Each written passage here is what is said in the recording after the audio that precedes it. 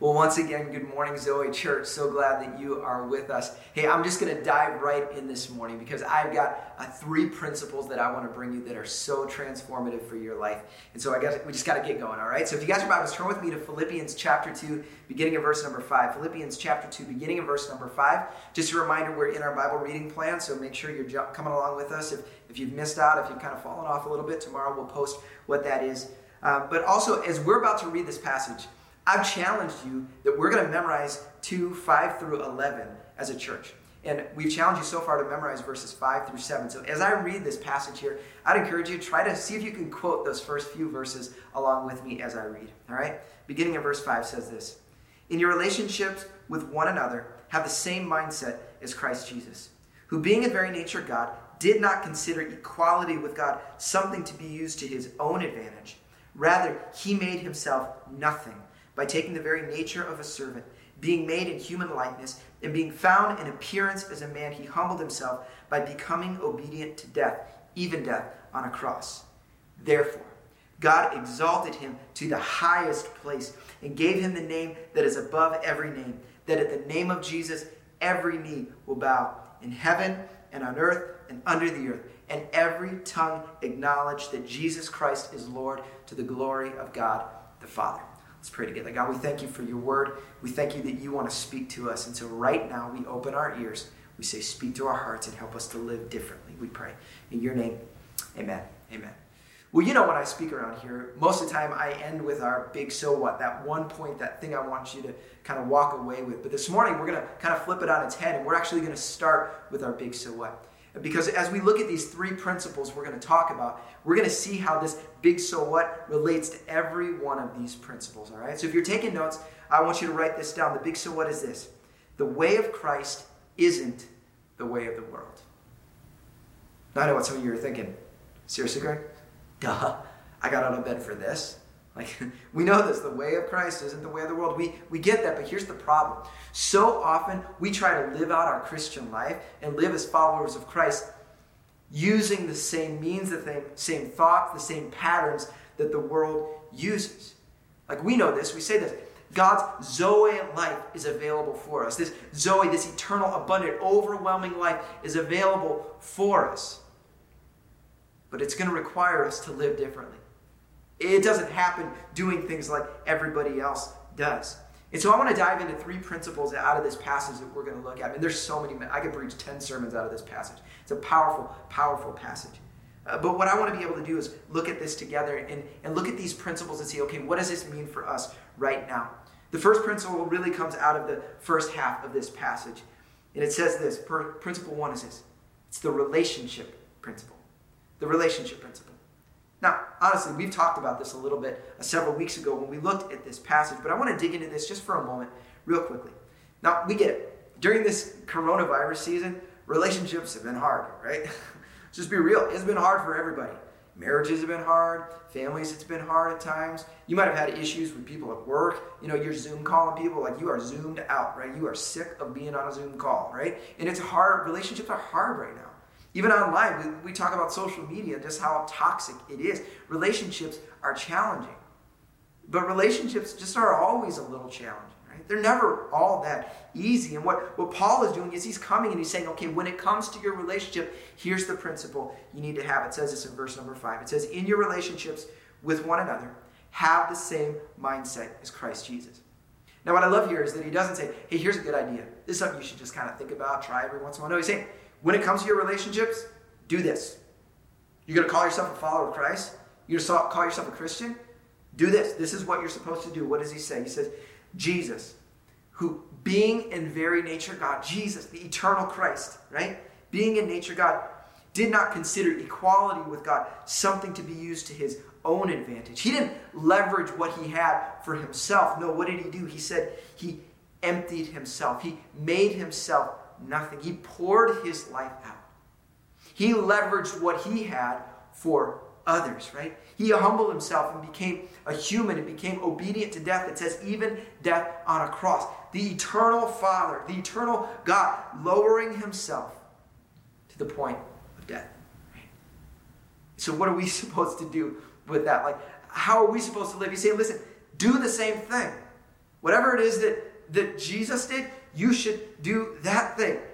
Now, the problem is that in our world, we say we're not supposed to do things the way of the world. Well, the way of the world is like, I'm gonna do what's good for me. I'm gonna leverage whatever I have for myself. In my relationships, I'm gonna see how it works out for me. But Jesus didn't say that. He didn't say do things when it's easy. He didn't do things what's good for you. Make sure they're meeting your needs. Instead, he said you should do the opposite, right?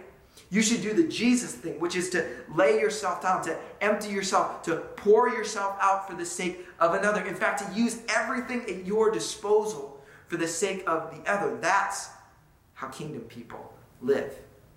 That's the relationship principle. See, our world says, I'm going to like you and I'll love you as long as you agree with me. Paul says, do it the Jesus way. Even if they don't agree with you, even if they don't do what you want, lay yourself down. Right? That's the relationship principle. See, the way of Christ isn't the way of the world. Nobody does it that way. Nobody lives that way. No, they do what's good for them. No. But we're not like that. We're kingdom people. We live differently. Second thing, and this is looking at the second half of this passage. The second principle is this. It's the now, not yet principle. It's the now, not yet principle. Now, what is that? Now, there's things in life that there is an element of now, like you've attained something right now, but there's still something coming in the future, this not yet element. Take a lottery, for example. All of you have played hopefully none of you have played the lottery, but even if you have, it's okay, whatever. But when you play the lottery, what happens, right? You pick some numbers, and then you sit and they tell you the numbers. I want you to imagine for a second that you've got a lottery ticket, right? And this is for a multi-million-dollar lottery. And they start reading the numbers, and you start seeing like, oh my goodness. Oh my goodness. And they get to the last number, and you realize you have all the numbers. And you're thinking, I'm going crazy. Why? Because right now you know you are a millionaire. That ticket means that you have a lot of money, right? That's what it means. There is a now element. Right now, I am a millionaire. And at the same time, you recognize that there is a not yet. You haven't taken possession of all of that quite yet, right? There's a process that's going to have to happen. There's this not yet. This is the principle that we see throughout all of Scripture. There's so many elements of now and not yet. One of those we talk about, if anyone is in Christ, he is a new creation, right? You're a new creation, and we know that right now. That is who you are, who I am. We are a new creation. That is the now, but we understand that there's still a not yet because there's still brokenness in us. We know that there is a resurrection coming someday where the fullness of that newness will be experienced, right? It's the same idea of holiness. We say, if you're in Christ, you are holy. That is who you are. We also understand this idea that Paul said, where he said, the things I don't want to do, I do. The things I want to do, I don't do, right? There's this brokenness still in us. And we say, recognize, there's a holiness that's coming someday. There's a not yet element to that. This is also true in the gospel. We talk about we're a gospel-centered people. And for a lot of people, when they think about the gospel, they think, well, okay, Jesus died on the cross so I can get to go to heaven, right? And those elements are true, but there is such a bigger picture to what the gospel is. When Jesus came proclaiming the gospel, the good news, he said, listen, the kingdom of God is at hand. That's the good news. I am Lord and my kingdom is here now, right? And that's the now element that right now, even for us right now watching this, Jesus Christ is on the throne. His kingdom has come, right? He is in control. And at the same time, there is a not yet element. The fullness of his kingdom has not been revealed. So what is Paul doing? He's writing to this group of believers who are right now, they're experiencing persecution. It isn't easy to follow Christ all the time. And they're sitting there saying, well, Jesus is Lord. I know this is what we believe, but it's not always easy. And Paul is reminding them, there's a now that Jesus is Lord, but there is a not yet that is coming. And what does he say? He says, therefore God exalted him to the highest place. And there is going to be a day. There is going to be a day when every knee is going to bow, right? Every knee. In heaven, all of the fullness of heaven, all of humanity here on earth and under the earth, even those who have fallen away, those angels that have fallen away, they are going to bow their knees. And he's saying this to these believers who are under an emperor who is horrid towards Christians, trying to kill and make it difficult to follow Christ. And Paul is trying to say, listen, there's going to be a day when that emperor bows his knee before Jesus and proclaims that he is Lord of all.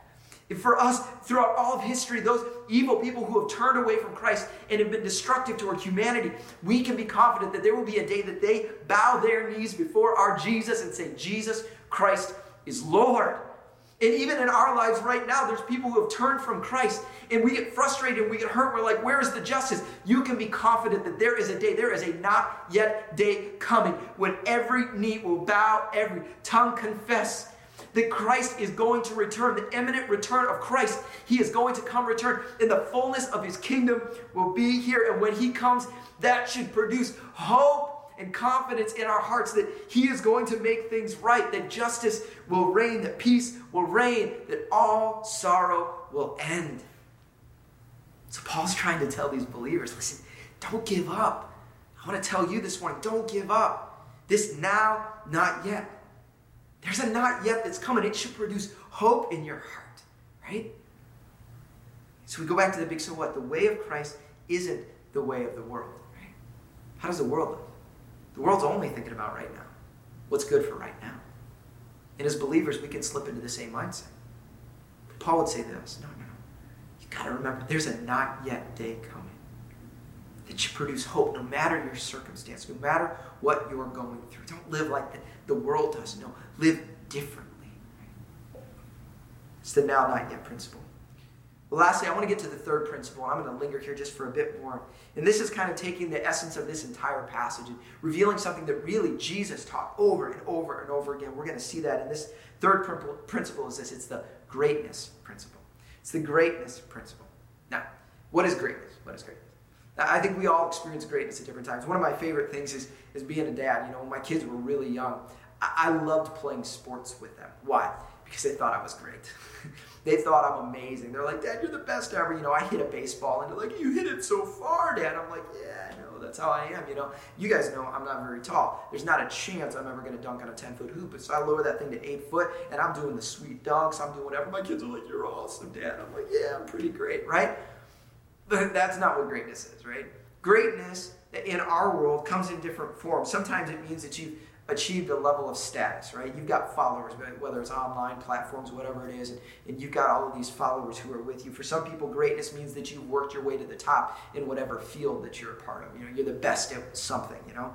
Or for other people, it's maybe you've acquired a certain amount of wealth or a certain amount of influence, and that means you have experienced greatness in some way. But Jesus talked over and over about this idea of greatness.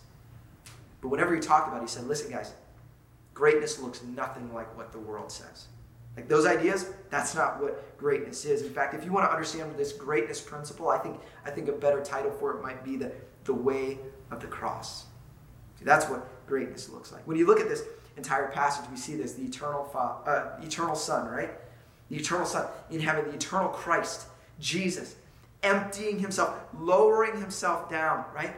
Becoming a servant of all, leveraging everything that he had for the sake of the other, right? And therefore, he's exalted to the highest place. See, the greatest in the kingdom of God is not the one who leverages everything for themselves. The greatest is the one who pours themselves out. Jesus modeled this for us. Over and over, he said this, that there's an upside down aspect to the kingdom of God. Things aren't the way you think they should be. Oftentimes, they are the complete opposite of what you would think. Think about the beginning of the Sermon on the Mount. Jesus is coming and explaining what the kingdom of God is like. And he says, blessed are these people. And he says, blessed are those who are poor, right? The poor in spirit. Blessed are those who mourn. Blessed are the meek. And in their society, that sounds ridiculous. Like, that's not the blessed person. Those aren't the blessed, but those are who are blessed. And what Jesus is trying to set up in their minds is like, listen, my kingdom functions totally different than the world that you live in, right? Remember, the way of Christ isn't the way of the world. My kingdom's different. So what does it look like? I want to look at a few passages that Jesus shared around this. Matthew chapter 18, the disciples come to Jesus and they ask him this question. They say, who then is the greatest in the kingdom of heaven? You know what I love Jesus? He doesn't tell them, hey, don't worry about trying to be great. Stop trying to do that. No, he doesn't say that. He doesn't diminish that idea. He says, okay, you want to be great in the kingdom of heaven. All right, this is a good thing. Being great in the right kingdom, that's a good thing. You don't want to be great in the kingdom of the world. Right? So Jesus, what does he do? He calls a child to him. He places the child among them. And he says this, truly I tell you, Unless you change and become like little children, you will never enter the kingdom of heaven. Listen to this. Therefore, whoever takes the lowly position of this child is the greatest in the kingdom of heaven. Now, what is he saying? He's not saying, oh, you just got to be, just a little quiet child, and then you get to go and be great in the kingdom. No, that's not what he's saying. In their society, kids were at the bottom of the totem pole, okay? You were at the bottom. Everybody else is more important than you. And what Jesus is saying, you want to be great? Okay, go to the bottom. Go at the bottom. Serve everyone else. That's what greatness looks like in the kingdom of God. It goes on in Matthew chapter 23, and Jesus says this, the greatest among you will be your servant. You want to be great? Serve. For those who exalt themselves, what's going to happen? They're going to be humbled. But whoever humbles themselves, they're the ones that will be exalted. You see, that's what Jesus modeled for us in his life. He humbled himself, laid himself down, and he proved and showed to us what greatness in the kingdom of God looks like. There's just one more interaction I want to speak of. So many of these, but James and John come to Jesus. And these guys, they're coming to Jesus. They're like, hey, when you come into your kingdom fully, right? When we get to that not yet portion, I want to be on your right. He wants to be on your left. How do we work this out? Is there something we can do? Do we need to pay something? Whatever. They're trying to make a big deal of this. And Jesus, he doesn't say, hey, that's a horrible idea. Here's what he says. He calls all of his disciples together. He says, I'm going to use this as a teaching moment. He says this, listen, you guys don't get it right now. You think that you want to be in control. You want to be up high so that way you can dominate everyone else, because that's how the world thinks. Like, let's have a position of influence. Let's have a position of greatness. It says, you know that those who are regarded as rulers of the Gentiles, they lord it over them. They use their power, their influence for themselves, right? And their high officials exercise authority over them. He says, listen, not so with you. You want to be my followers? You want to live for me? Okay, you're not going to do things like everybody else does. It says instead, whoever wants to become great among you must be your servant. You got to serve. You want to be great? Serve. And whoever wants to be first must be a slave of all. And then we get to one of the most powerful verses in all of Scripture where Jesus says this, for even the Son of Man, even I, remember Jesus, the eternal Christ, eternal Son of God. For even I did not come to be served, but to serve, to give my life as a ransom for many. See, that's what greatness looks like. You want to be great? Yeah. You want to give your life? Okay, cool. Serve. Lay yourself down. That's what greatness looks like. If we think about the big so what, this whole idea that the way of Christ isn't the way of the world, it's obvious. The way of Christ doesn't, because in our world, it's all about getting to positions of power. We want to dominate. We want to be in control. That's what we want. That's what everybody in our world is fighting for. Yet that's not what it means to follow Christ. Living for him is completely different than that. I want to go to a passage of Scripture in a story, because I think Jesus models this so clearly for us on Palm Sunday. I've talked about this before on Palm Sunday. As we talk about the story that takes place as he's been going around, Jesus has been proclaiming his kingdom, right? He's saying, listen, the kingdom of God is here. I'm here. I brought the kingdom of God here. And they hear that, and in their ears, what are they hearing?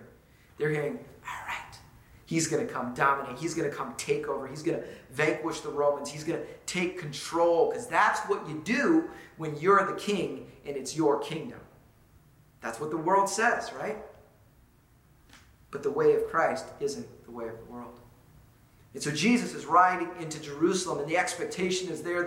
They're waving the palm branches. They are excited. Why? Because he is coming, and he is going to wave the branches, and he's going to come take over, and he's going to do this thing. And then he comes in, and he's riding the donkey. He doesn't vanquish any foes. He doesn't come to dominate. No, what does he do? He comes, and he goes to a cross, and he lays down his life. And in that moment, Jesus shows us, listen, my kingdom isn't like your kingdom.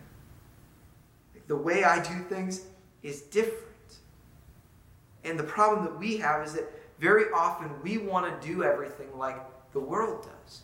Even for us as believers. Listen, I can hear believers sometimes say, we just got to get the right people into authority. We got to vote all the right people. If we can vote all the right people, then we can force everybody to do the things we want them to do. Listen, I'm all for voting. That's the privilege that we have as Americans. But listen, the mindset of Christians and of followers of Christ, kingdom people, are not how can we dominate. It's how can we serve. How can we lift up? Not how can we leverage our power, because that's not how Jesus did things. He said, listen, my kingdom doesn't look like the kingdoms of the world. We're not interested in attaining power to leverage it for ourselves or to dominate others. It's to lay ourselves down, right? That's what it means. The only way we actually go up is by going down. Greatness comes through humility. And positions of power are actually meant to be positions of service. See, that's the way of Christ in our relationships, in the way we think about the future, in the way we pursue greatness. The way of Christ isn't the way of the world. All right, so what does this look like for us? I want to ask that question. What does this look like for us? How do we actually live out a passage like this? I think it begins when we begin to leverage what we have for the sake of another. Now, what do I mean by that? Some of you actually took a step to do that over this past week when we had 30 for Freedom. There was a number of people that ran and they raised money and funds. And what they did was they leveraged their bodies, their strength, their time, financially, leveraged it all for the sake of another. See, that's what kingdom people do. Some of you gave and supported runners. You gave of yourself. That's what kingdom people do. It's leveraging what we have to serve another. Some of you have done this through Zoe Cares. You know, over the past several months, you've looked for opportunities to leverage your relationships, your connections, to leverage your resources, to leverage your skills, to leverage your prayers, whatever it is for the sake of another. That's what kingdom people do. We're not looking to get away with it, not looking to sidestep it, not looking to walk past things. We're looking to engage in some way, right? For others of you, it's through giving extravagantly. Now, a lot of us, we give our tithes, we give our offerings, things like that, but for some of you, you feel compelled to give extravagantly. God has blessed you in deep ways. And you say, I don't want to just do what the world does. What does the world do? I'm going to use this money for myself. I'm going to have this great retirement. I'm going to do this. No. Kingdom people don't think that way. Kingdom people think, okay, how can I leverage what I have been given for the sake of the other? Right? How do I take what I've given and serve someone else? That's what kingdom people do. We do this through Kingdom Builders, where we give above and beyond. We give extravagantly so that other people can come to know Christ. That's what kingdom people do. Maybe it would mean for some of you that you would talk to neighbors. Maybe it's people you know on Facebook or social media. It's people you know down the block. And you know that there's a need there. And rather than sidestepping and just walking your own way, you're going to say, no, I want to leverage what I have. I can actually help this thing. I can be a part of the solution here. I think about the world that we're in right now. And one of the hot ideas and things that has become prominent in our culture is issues of racial prejudice and justice and injustice. Right? And I think it's very easy for some of us who maybe have never personally experienced that, or we're just not even sure, like I'm not sure if that's even a thing or not. It's very easy for us to sidestep and to walk right past and not engage at all. You see, what's my call though? I'm not going to have a political conversation right now. I'm going to have a kingdom conversation. What is our call as kingdom people? Here's my call. I'm going to tell you for me. I live as probably a blessed life as possible. I am a white male who was born in America right now. One of the most prosperous times in all of the history of humanity, right? I was born of two parents who love Jesus. My parents were both born of two parents who love Jesus in the home, right? I have an amazing wife. I have amazing kids, right? I've been as blessed as possible. It's amazing. And sometimes we can feel bad. Well, I feel bad because I've experienced it. I don't feel bad at all. I feel blessed. Thank you, God, that what I have been able to experience. But here's the question as a kingdom person. Am I going to leverage everything that I have for my benefit? Because if I do, that's the way of the world. See, kingdom people don't do that. Kingdom people say this: I want to leverage everything, every blessing that I've had, every opportunity I have. I want to leverage it for the sake of another. I want to serve another. Maybe someone who has experienced racial prejudice. Maybe a situation where there is injustice. Rather than looking and blindly turning away from it, as that's the way of the world. No, kingdom people don't do that. Kingdom people say, how can I leverage what I have been given for the sake of another? That's our call. That is our mandate. We don't get a choice on this. It's not like, hey, here's a nice idea. Try it every once in a while. No, if we're kingdom people, this is what we do. The way of Christ isn't the way of the world. The question I want to ask you is, who are you taking your cue from? Where are you taking your cue from? For how you should live your life or how you should respond to circumstances, are you taking your cue from the movies? Are you taking your cue from music? From what you read on social media? Are you taking your cue from the news, watching CNN or watching Fox News? Is that where you're taking your cues as to what's acceptable behavior? Or are you seeking what Christ would ask of you? What Christ demands of those who call themselves followers of Christ? Right? See, we're called, we don't get this choice. We are called to lay ourselves down. Remember, Jesus said this. There's a wide road. There's a really wide road. And many people are going to take that road. You know what it leads to? Destruction. But then there's a really narrow road. See, it's different than the other road. Everybody goes this way, but there's this narrow road. And not a lot of people find it. See, that's where the blessing is. That's what kingdom people do. And I want to challenge us, if we are going to say we're followers of Christ, would we be those kind of people that heed the call of Christ to say we are going to lay ourselves down for the sake of the other. We are going to be kingdom people in every way possible. I want to pray for those of you who are followers of Christ. I want to challenge you. And I'm going to pray that God would speak to your heart in areas in your life where maybe you are following the crowd and you're going in a direction that maybe he hasn't called you. But I also want to pray for those who've never responded to Christ. You've never given your life to Christ. And you need to hear this. There is a day. There is a not yet day coming. Jesus is Lord and he is going to return. There is a day he's coming back. And trust me, your knee is going to bow. The question is, are you going to bow it now or are you going to have to bow it later?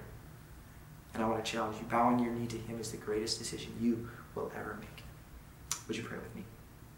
Father, we thank you so much that you modeled for us. You haven't asked us to do something that you weren't willing to do yourself. You showed us what greatness looks like through your Son, Christ. We thank you for that. And God, we ask right now that you would help us to respond to your love and your goodness by operating the same way. God, may we live as kingdom people, laying our lives down for the sake of others.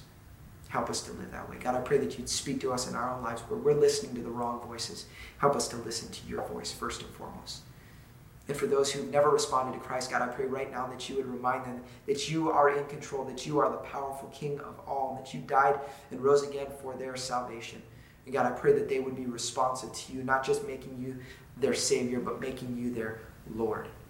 God, I pray that you would help them to surrender to you in every way.